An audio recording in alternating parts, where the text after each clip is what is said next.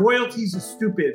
Why, if you're making a leap of faith to buy my art, why should I carve out an investment stream to return? You've made a leap of faith to support my art. I want to get on my knees and bless you. I'm not going to rob you of some of the upside. And royalties benefit the people that need it the least. If you're an emerging, struggling artist, you have no worries about royalties helping you out of your situation. Royalties help artists that sell for a lot of money. They don't need royalties. Welcome to the NFT Now podcast, your go-to source to succeed in the fast-moving world of Web3. I'm Matt Medved. Each week, we interview visionary creators, builders, and collectors so you can stay up to date on the most important trends and tactics for the internet's next frontier.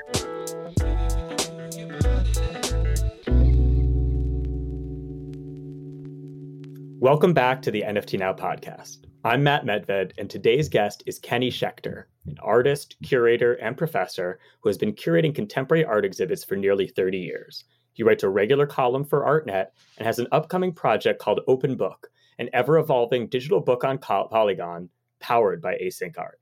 He's also got no shortage of opinions or hot takes, and so I'm excited for this conversation. Before we dive into it, I want to encourage you to check out our weekly newsletter at nftnow.com/newsletter. Each week, we take all the action in the space and distill it into actionable insights direct to your inbox, free of charge. Without any further ado, let's get into it with Kenny Schachter. Kenny, super excited to have you on the NFT Now podcast. How you doing, man? Thank you so much for having me. Very exciting for me. Well, I'm excited as well. There's a lot to jump into, but why don't we just start, set the stage. For those who may not be familiar with your work, just give a brief background. Well, first, I would like to say that I'm a huge fan of NFT Now, and I've been involved in the traditional art world for over 30 years. And every day, for all of those 30 years, there are certain websites that I wake up looking at to launch my day for information about the field. And you are the preeminent, I'm not here to kiss ass or anything. It's not in my nature, but when something's good, I really like to talk about it. And I mean, your NFT Now is the go-to site. Every morning I wake up and it's a great resource for information and news, unlike any other. And I just want to thank you for that because it's an integral part of my day. Thank you so much. That does mean a lot. And, it's a fast-paced, wild space. And so, sometimes it's hard to get that finger on the pulse, but it really makes me happy to hear that it's resonating. Well, I'm a little drillist, I have to admit. Okay, so then back to what I do. I'm completely self-taught in art. I studied philosophy and I went to law school with zero intention of practicing law, but I always gravitated towards an aesthetic, creative way of thinking, way of living. And I never was even aware that there was a commercial side to art. I call myself idiot savant because I thought that an artist, I never went to galleries or museums as a child. Only when I was in college did I begin going to museums for the first time, and I was in Washington, D.C. I went to the East Wing of the National Gallery and saw work like Andy Warhol and Basquiat and Cy Twombly, and it kind of registered in my subconscious.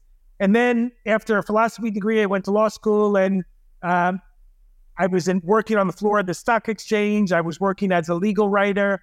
And I ended up in the fashion business. You wouldn't know it if you've ever bumped into me in person because I don't come off as a very fashionable person.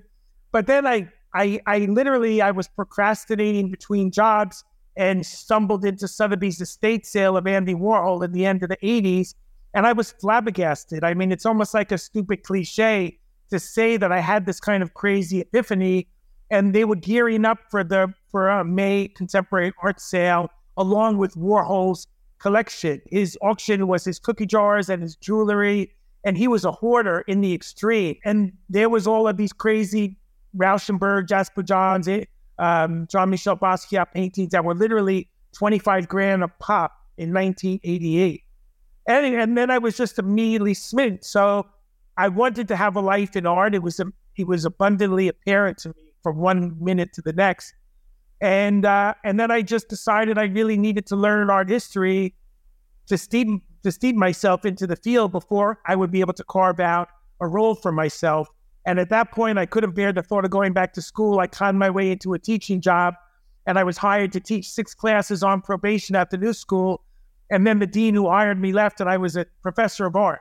So I started curating shows, often as a context to include my own artwork, which I began making simultaneously in the late 80s. Before that, I had just been writing. So really, to answer your question, I write about the art world and NFTs, and I make art, and I'm a lecturer and a professor at the University of Zurich School of Visual Arts, NYU, and various other universities. So I really teach to learn, and I love to share information. And I would say if anyone listening, if anyone does listen, because it's only me, compared to some of the illustrious, wonderful people you always have on, people can contact me for the rest of my life, since they'll all probably live longer than me. And if there's any way I could ever help anyone, this kind of generosity of spirit and collaborative nature is what I found most thrilling on every level. When I first got involved with NFTs 3 years ago, it brought me back to the way the art world used to be 30 years ago when I first started, which were fostering communities, the generosity of sharing and collaborating and having great conversations with a wildly eclectic group of people. And that is really the core of the interest that brought me to sitting here talking to you today. I love it. I love it. And I know that you, when you first kind of entered the NFT space, or when you first became aware of NFTs, you started out skeptical, as many do, but have since become a really staunch supporter of NFTs, especially in an art world where criticism is quite often levied.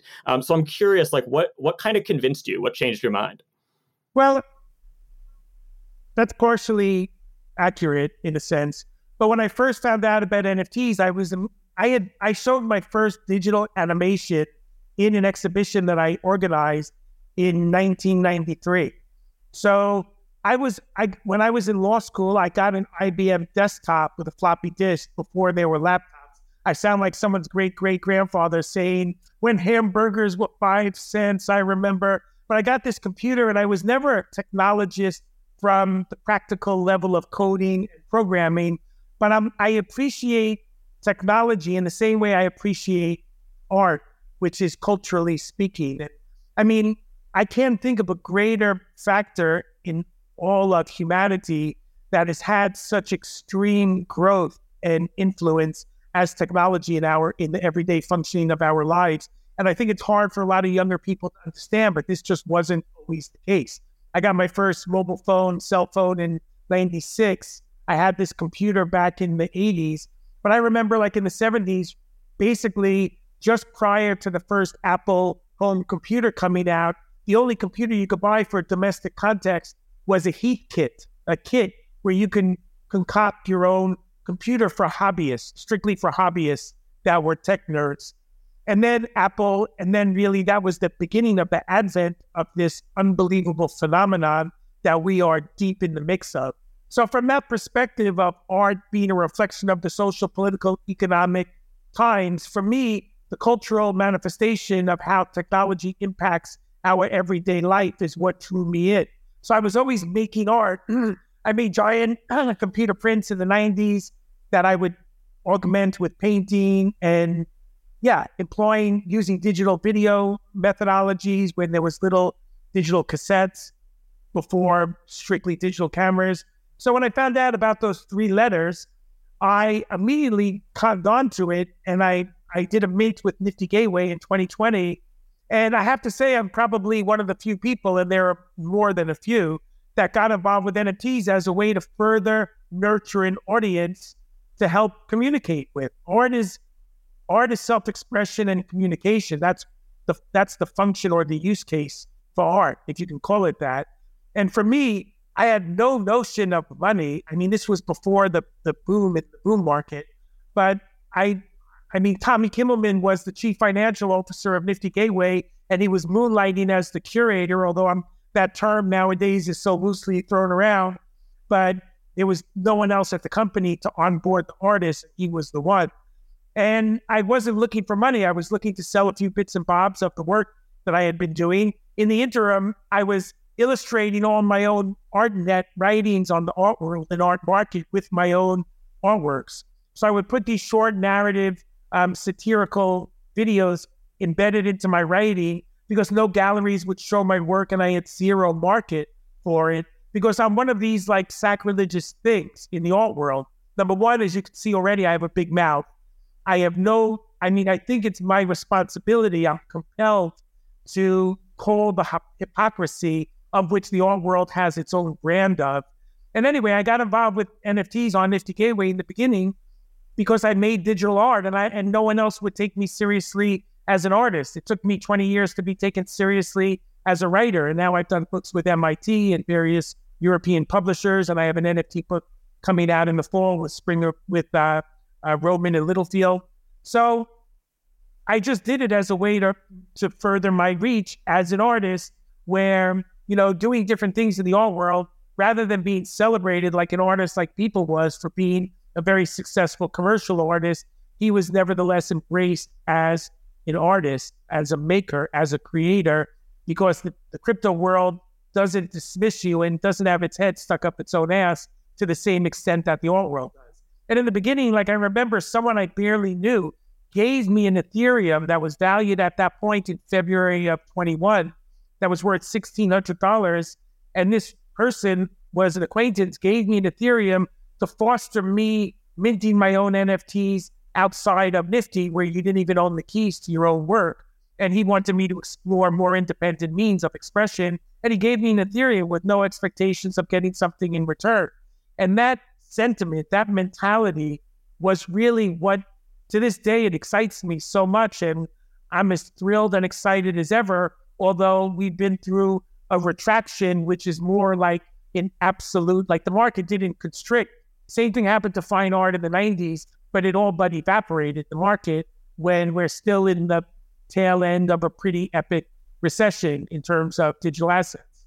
But that generosity drew me in. And then at the height of the market, mid 21 to early 22, I say that the NFT world copied some of the worst attributes of the art market, where, cash grabs, scams, people doing if you could put in like a spleen or any organ in the body, any animal crawling, slugging along, you could attach any word known to humankind to PFP, and you'll get a series of 10,000 pieces of crap that were mainly minted for stealing money purposes. And I did a satire myself called Crypto Mutts, which was like all the apes, which were all male, and all the apes and punks and chickens and everything in a blender, and you come out with a mutt. We're all mutts, basically, culturally and heritage-wise. And then I did this kind of PFP myself, which was meant to be a joke. And like everything I do, if I succeed, I'm always the most surprised, because my expectations, I learned very early on in my art career to start with expectations less than zero. So whenever I've had pockets of success, I'm more taken aback than anyone. I love it. No, I think tons to dig in there. I think one thing you said too is you've never been afraid to speak out about the hypocrisy of the art world. I'm curious, what do you feel is most broken about the traditional art world right now? Well, like I said, I coined this stupid word called NFTism. And for me, it was exactly what we've discussed so far. If anyone listening to this sends me a DM on Twitter, or on Instagram, an email, I will get back to everyone, mostly within 24-hour period. The art world knows one word I always say, which is the word no. No, you can't say this, do that, behave like this. So the worst part about the art world is when I began in professionally, it was a terrible recession. And the notion of selling art, contemporary art, for significant sums of money, it wasn't even a hope in our minds, because it had never really happened. There was never contemporary art like Jeff Koons or Damien Hirst in an evening art auction until 1996. So the art market, which is basically, it walks around with blinders on like a horse in Central Park, it's so myopic. It has such a narrow way of doing things, where also success affirms success.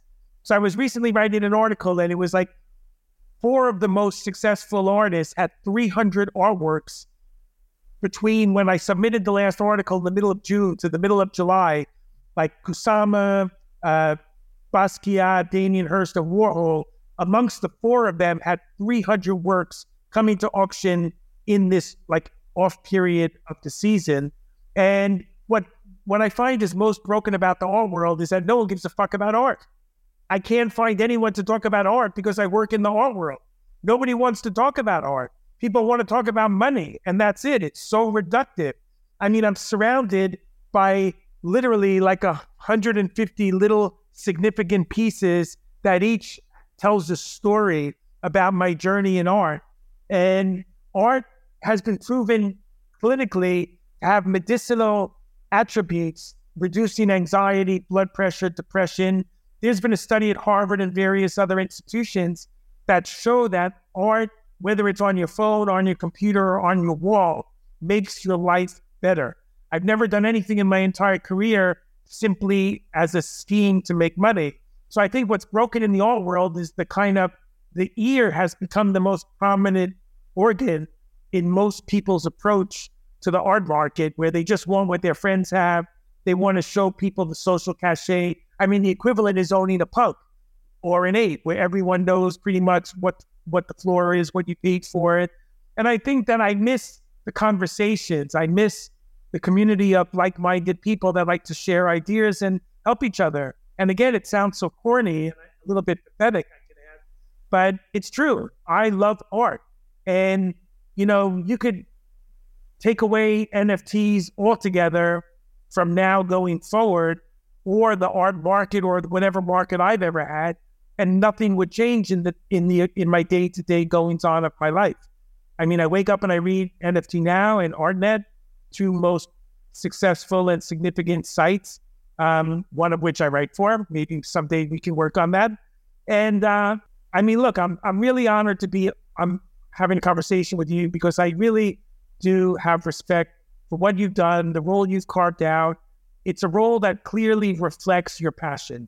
And I think for me, this whole conversation is about what is Kenny Schachter's love and passion, and you, Matt Medved, and what you've done.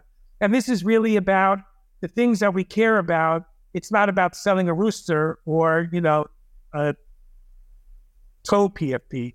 So that's what's broken and the art market has become a popularity contest. I recently did a project called Pop Principle, and the mentality of the art world is so fucking closed-minded. It's so narrow-minded that you would think that the art world would be looking for the next audience to drive consumption in the art world. Right now, let's be realistic. It's largely, the art market is fueled by white, rich, old men. That's the majority, 90% of the entire market. Over the past 10 years, opportunities for artists of color, for women artists, Black artists, artists of different sexual orientations, there's been an enormous opening of the floodgates, creating opportunities for other artists to incrementally gain access. However, let's not fool ourselves. Women still get pennies to the dollar in relationship to men if you're looking at various barometers of measuring success, which is largely auctions and gallery sales. So what's broken is this bullshit mentality of just really caring about the money situation and lack of caring about the content of the art itself. And you could take all of that and substitute NFTs for traditional art, and you'll come up with the reflection of the same problem.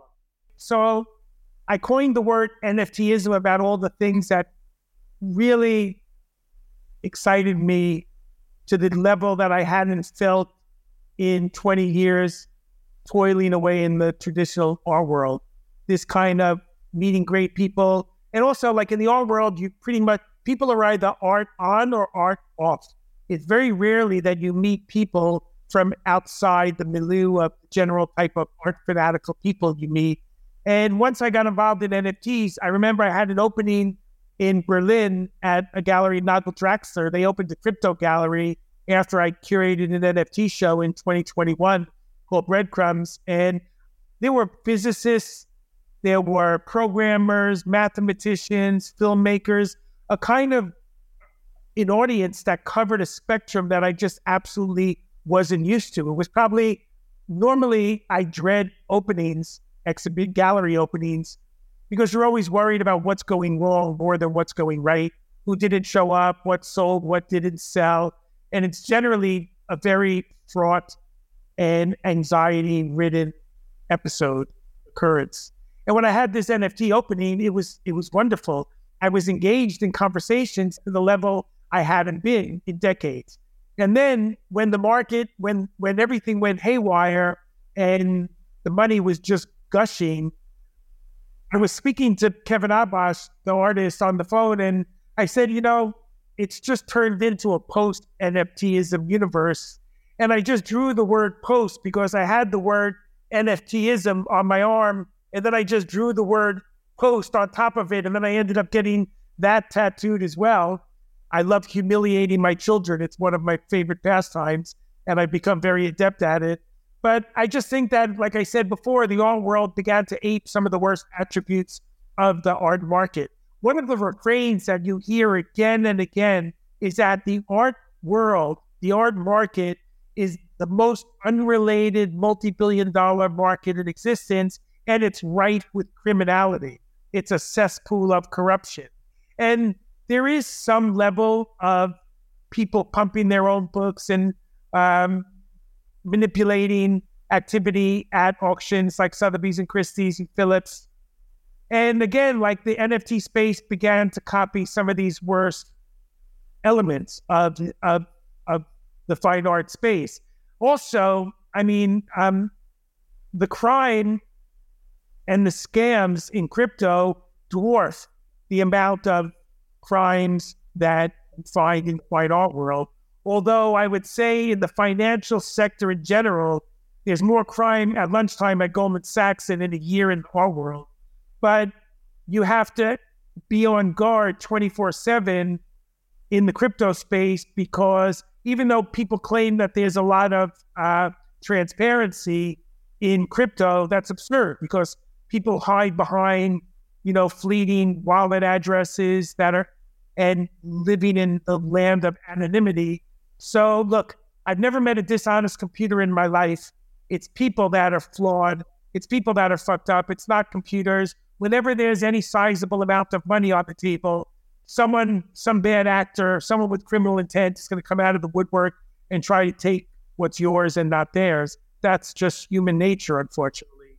So I can't ascribe that to being exclusively in crypto or traditional art or anywhere else. I have my regular checking account hacked in an art world scam that was going around for a couple of years, where people would hack your email, find out the way you communicate to your financial institution, and then communicate to the bank with your email address in your language, sending an invoice for something you either never bought or wasn't due them, and then steal your money. And I almost got taken for 6 figures. I didn't have enough money in my balance to support the fake invoice, luckily. So I didn't fare as well recently when I was hacked in my crypto wallet. But again, I keep the lion's share of my crypto, my NFT collection, and whatever currency I have in a hard cold storage wallet. And it's due diligence, and you need to adhere to it. Absolutely. I know last year you brought NFTs to Art Basel in Switzerland. I'm sure it was a bit of a different mood this year. Like what's like the temperature in the traditional art world around NFTs now that the boom has subsided, we're in the depths of a bear? Well, that's a great question. I introduced NFTs to the first art fairs ever in Basel of 21, and at the last Basel there were none. And in between was so this was Basel, Switzerland in 21 when I first introduced NFTs, and it was a show with Raya Myers and Sarah Fred and Anna Ridler, Kevin, and in between was Basel, Miami, which became that was the mushrooming, that was the apotheosis. That was really an art fair that was the story of the art fair, were NFTs. The fair was percolating with not just NFTs, but NFT parties and crypto events. And it was the buzz of the entire fair. And I could tell you last Miami, a year later from this kind of explosion of activity, there was zero NFTs. The art world operates, you wet your finger, you hold it up in the air, and it goes with the wind. Wherever the breeze is blowing, like I said before, success affirms success. The minute there's weakness, the minute there's vulnerability, the art world turns its back and runs like hell away from anything that, I mean, look, I've been making digital art, like I mentioned, for decades before I sold my first piece, for literally, decades. I would sell videos once in a while on a USB. I would craft a little box to make it look like art, in quotation marks. And I don't even know what videos are on the USBs I've sold, maybe 3 of them in the past. But art, for me, is a lifestyle. It's my life. It courses through my circulatory system. I don't turn off my passion when the market shifts. So for me, at a certain level, the recession or the downturn was the best cleansing that we ever could have hoped for, because whoever's left standing after this bear market are the people that love digital art or the punks ushered in a hybrid new art form altogether. I have this project Open Book coming out with async. As far as I'm concerned, that's NFTs. Part of NFTism is that NFTs have offered the first mechanized mechanism for buying and selling digital assets. It's a revolution. It's a paradigm shift in human activity. It never existed before, from one day to the next, until this kind of perfect storm of Bitcoin followed by Ethereum and this marketplace for buying and selling these digital things, whether it's a meme, a JPEG, a video, a photograph. I mean, David Hockney, the famous artist who's in his 80s, says that NFTs are for criminals.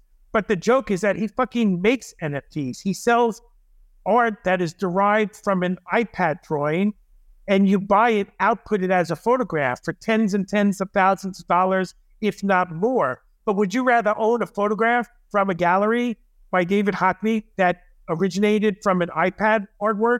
Or would you rather own the high-res file and output it in a painting, in a photograph, in a video, on your screen, or project it onto the side of your house, for God's sakes? So in this sense, like what I love, again, I think on a certain level, NFTs, dynamic, transformative, smart contracts, are a new form of art in a field that hasn't much changed since it came off the wall of the cave. So to have an NFT that changes over the course of time is an absolute fundamental shift in the history of art.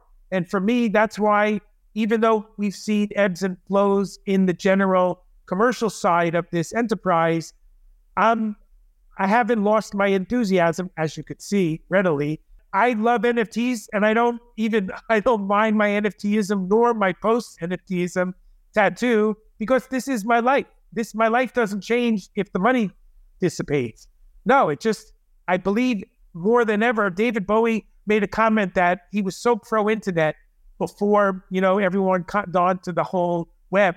And he said that with the internet, the space, the gap between the artist and the audience is conflated, is removed, is dissipated. And in the sense that I sold art, since, first of all, I would have no galleries working with me and no success in the traditional art world had I not had success with early Nifty Gateway mints and my NFT activity. You only get any art world recognition when you've had some success, either at a tiny little hole-in-the-wall gallery, a do-it-yourself endeavor, or in another art-related field.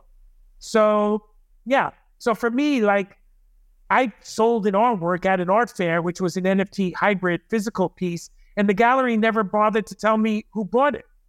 And even though, like I mentioned before, there still is a degree of anonymity with regard to the buying and selling of NFTs through anonymous, non-attributed wallets, I have a Discord from my crypto mutt project, and only 1 or 2% of these mutts that only ever came out for under $100 and then went to only a few dollars. But there's still this constant number of people that are in the Discord all the time. I'm probably one of the only founders that has been active individually in the Discord space. This is a new way, a new relational component to human creativity and expression, where you not only sometimes become cognizant, become aware of who the buyers of your work are, the collectors, the supporters, but you have a relationship. I invite anyone who owns my art into my home. I've given away hundreds of books, hundreds of t-shirts, thousands of NFTs for free.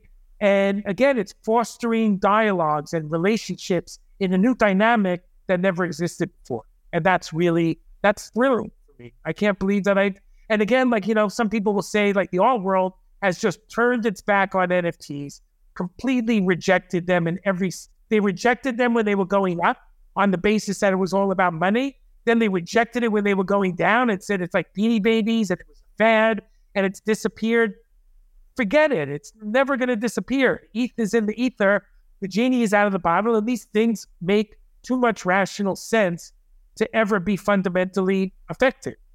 Boom. No, I love that. And, I think you mentioned your open book project, which what I'd love to dive in a bit. Tell us a little bit about the vision for that and what's in store.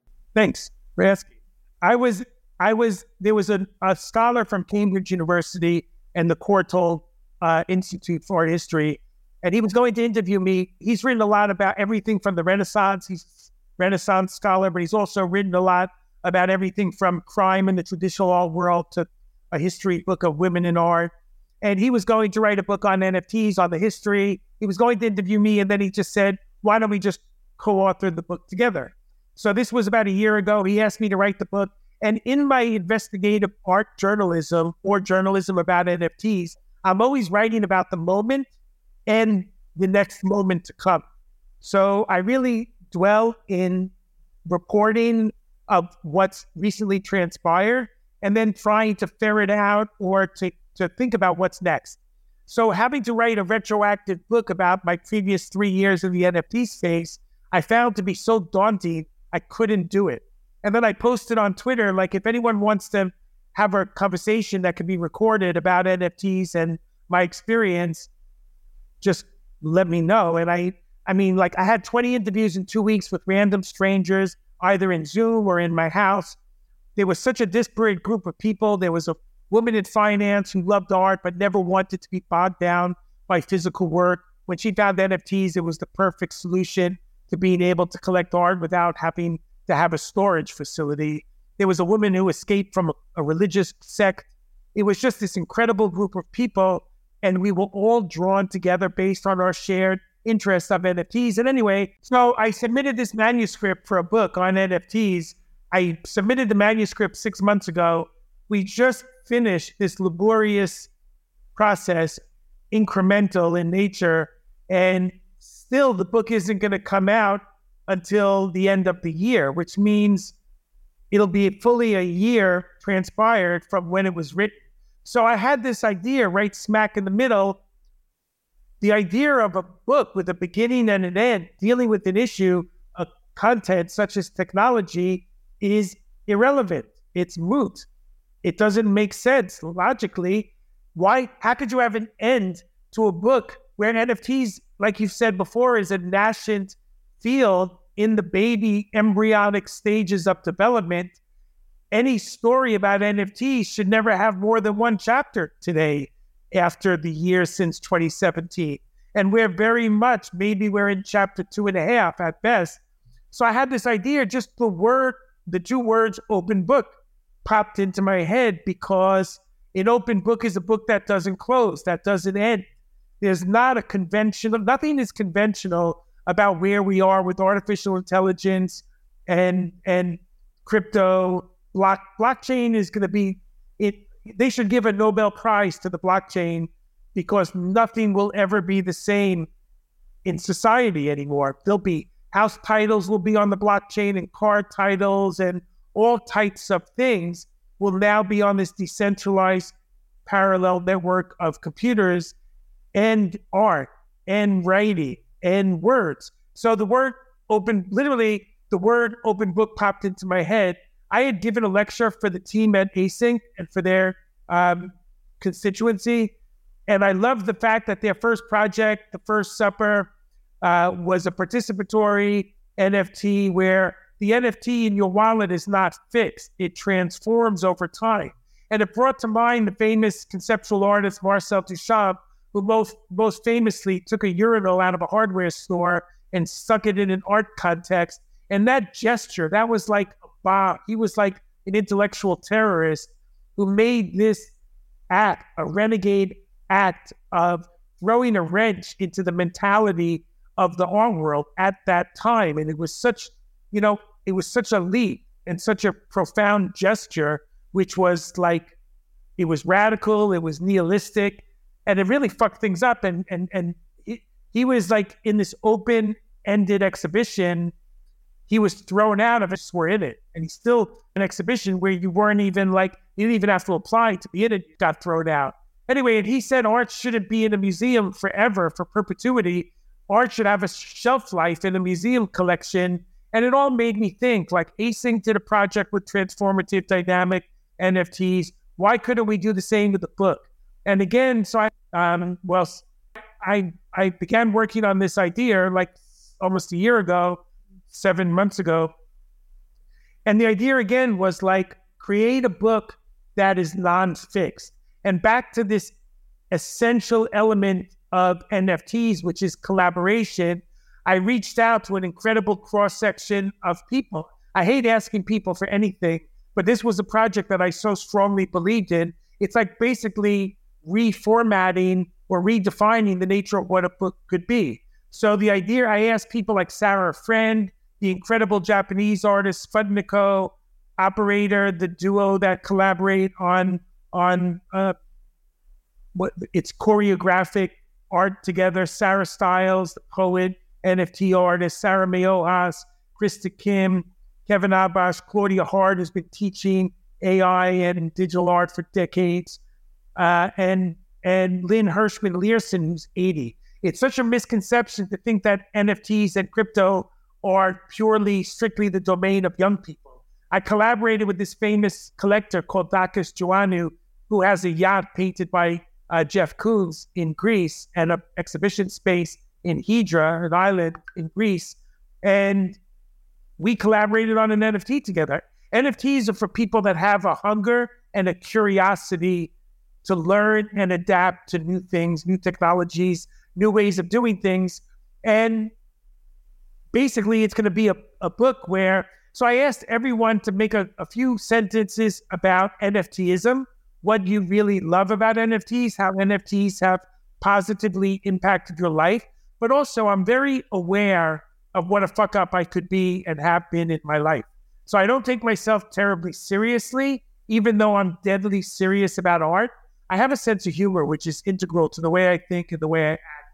And on the other hand, so every artist wasn't just asked to beat the drum about how great NFTs are, but also similarly to write something about their critical stance on the space and the technology. And then you were meant to describe NFTism and post-NFTism, pro and negative about NFTs, and then to illustrate each position with an image that represents your art. And in that way, so now you'll be able to cherry pick your own book. You'll be able to choose the chapters that you would like to constitute your book. And then when I had a recent exhibition at the NFT Gallery in New York City, I've been begging them to change the name because they're alienating half their audience for all the haters in this world about NFTs. And it's sad that people are it's human nature to resist change, things that are uncomfortable, things that are new. The initial defense mechanism is to push back, shut down, and reject. And the art world is all but rejected technology. The art world operates like this famous insurance company, Lloyd's of London. The way contracts were negotiated in the 1700s were like two guys handshaking a deal. That's not the world we live in. Not now and not then. And anyway, so I collaborated with a core group of people. And then during the exhibition I recently had in New York, there were empty sheets of paper for people to describe their feelings, pro and con, about NFTs. and to add an illustration if they would like. And now we're going to turn the table around to the audience and ask them to contribute to this ongoing, never-ending dynamic of creating a book with no end. So now the public will be invited as artists. Everyone is an artist if you do something with love and passion and devotion. So now the book will be opened up and the general public will be allowed to contribute. And my NFT will change over time according to the input of people that are curious and interested. And that to me it's the most exciting project, not just in the NFT space that I've been engaged in to date, but in my career. It's so exciting to be on the cusp of technology and art forms that are unconventional and haven't been done before, really. And I'm fucking old. I'm 61 years old. I'm long in the tooth. Although I feel like a child, and I was listening to George Harrison. You were mentioning the Beatles in your past in music and your families loving music so much. And George Harrison was like, it's the body that ages, but not the mind, as long as you have control of its faculties. And really, curiosity and the spirit of being open-minded and adaptable to change and new things is a way of life in art and science and technology and everything in between. And that's really what this is about. It's about embracing people and what they have to say and communicate. Yeah, no, I love that. And, in the spirit of of embracing change and all that, what do you think it'll take for the traditional art world to more fully embrace this space? Now you're going to face a side of me that you haven't really seen so far. The cynical... I'm here for it. Let's go. Face. It's called fucking money. Money, money, money. I made a music video, which again humiliated my children to no end. I made a music video which the initial backlash against NFTs gave rise to. I made a music video called Money, Money, Money. And it's like I was in a taxi in France with a bunch of kids. And I think children, from me, I get along better with children and animals than most adults. But children have this incredible freshness, this mentality, which is so, they're wildly critical and they have no compunction about expressing their opinion about anything. But I was playing the music video, Money, Money, Money, which I ended up selling at the first NFT auction in Japan, SBI.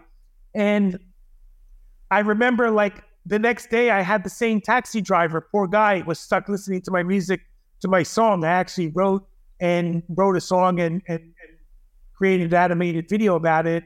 And then a Rolls Royce SUV drove by. And I thought, God, that's a stupid thing. I said, what the hell is that about? It's not like an off-roading machine. It's a Rolls Royce that just weighs more than already a gigantic vehicle. And I said, what the hell is that all about? And then he started humming my song. It said, money, money, money. And it was just so, I think, what does it take? I called Larry Gagosian, the world's most profoundly successful art dealer, 2 years ago and said, hey, look, I just curated this show and it doesn't look like a computer show. It's got sculptures and photography and installation, and it's an NFT exhibition. Would you be amenable to me curating such a show in one of your 600 galleries spread across the world? And he said, I'm not that kind of gallery, and slammed the phone down. A year ago, he did an NFT show with the Swiss artist Urs Fischer, who made an incredible project called Chaos.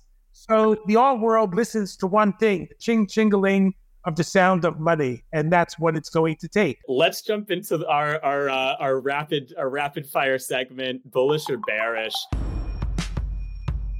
Bullish or bearish on generative art? I'm bullish on art, generative art. I have photographs behind me from 1953 and 1956 by Herbert Franke, Gottfried Jaeger, Vera Molnar. These are artists that have been producing art before two of them passed away, well into their 90s. Generative art is art. It's an incredible art form. I am as bullish could be. And by the way, I'm not shilling anything, for God's sakes. I can tell you generative art is going to blossom. It's inevitable. Boom. Bullish or bearish AI art?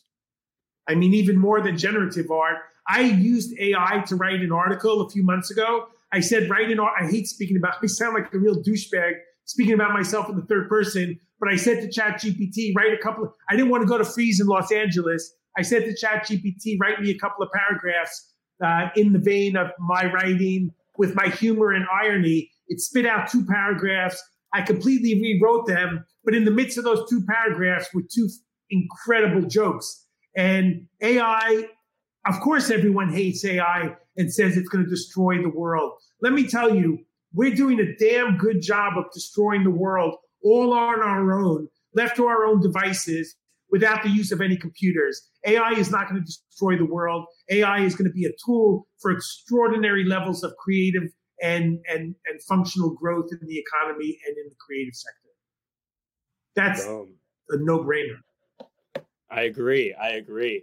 Next one, bullish or bearish creator royalties? Now you finally got me on a great question. I think royalties are fucking stupid. I'm the only artist that takes no copyright in my art. Richard Prince, the artist who's most known for like rephotographing, literally he took an ad from a Marlboro cowboy scene and just put a camera in front of it and rephotographed it and cropped it and called it his own photograph. And he said it's all a free concert now in terms of copyright. And still the courts are holding on. I firmly don't believe in copyright for my work. I understand people need to make a living, but I take no royalties in my art. Royalties are stupid. Why, if you're making a leap of faith to buy my art, why should I carve out an investment stream to return? You've made a leap of faith to support my art. I want to get on my knees and bless you. I'm not going to rob you of some of the upside. And royalties benefit the people that need it the least. If you're an emerging, struggling artist, you have no worries about royalties helping you out of your situation.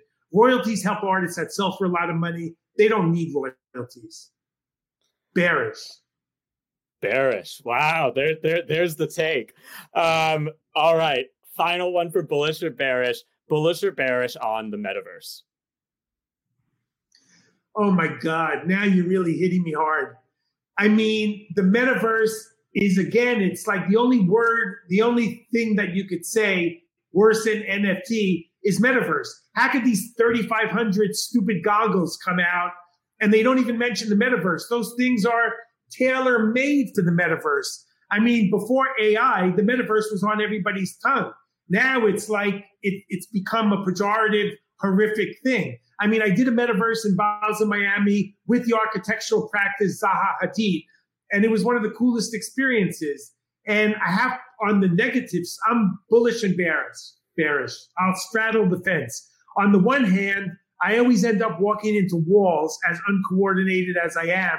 Don't ask me to climb a flight of stairs in the metaverse because it's not going to end well. And don't ask me to choose my own outfit because I'm going to end up dressing inappropriately, not by choice, but because I'm so uncoordinated, I can't navigate. The metaverse needs simplicity. But again, like I just did a new metaverse for Zaha Hadid. They started their own metaverse called Metrotopia. And I just gave a lecture in the Venice Biennale of Architecture with a brand new space in the Zaha Hadid created metaverse.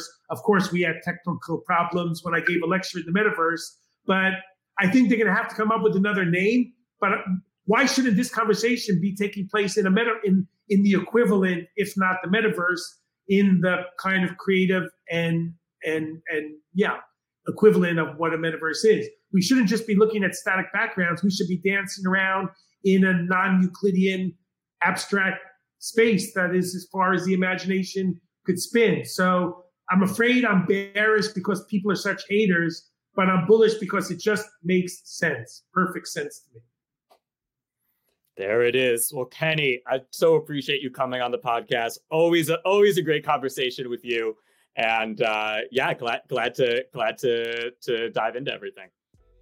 Thank you again from the bottom of my heart. Sorry for the problems. I'll take responsibility, and I'm a fan and I'm appreciative for this opportunity. Thank you so much. Where to start? One good thing about Kenny, you always know where you stand. Definitely a hot take on creator royalties, a lot to say about the metaverse, and plenty to unpack in his analysis of the traditional art world as well. I'm looking forward to Open Book and all the collaborators involved with it. Before we leave you, if you enjoyed this program and you enjoy our podcast, we encourage you to head to your podcast streaming platform of choice and leave us a review.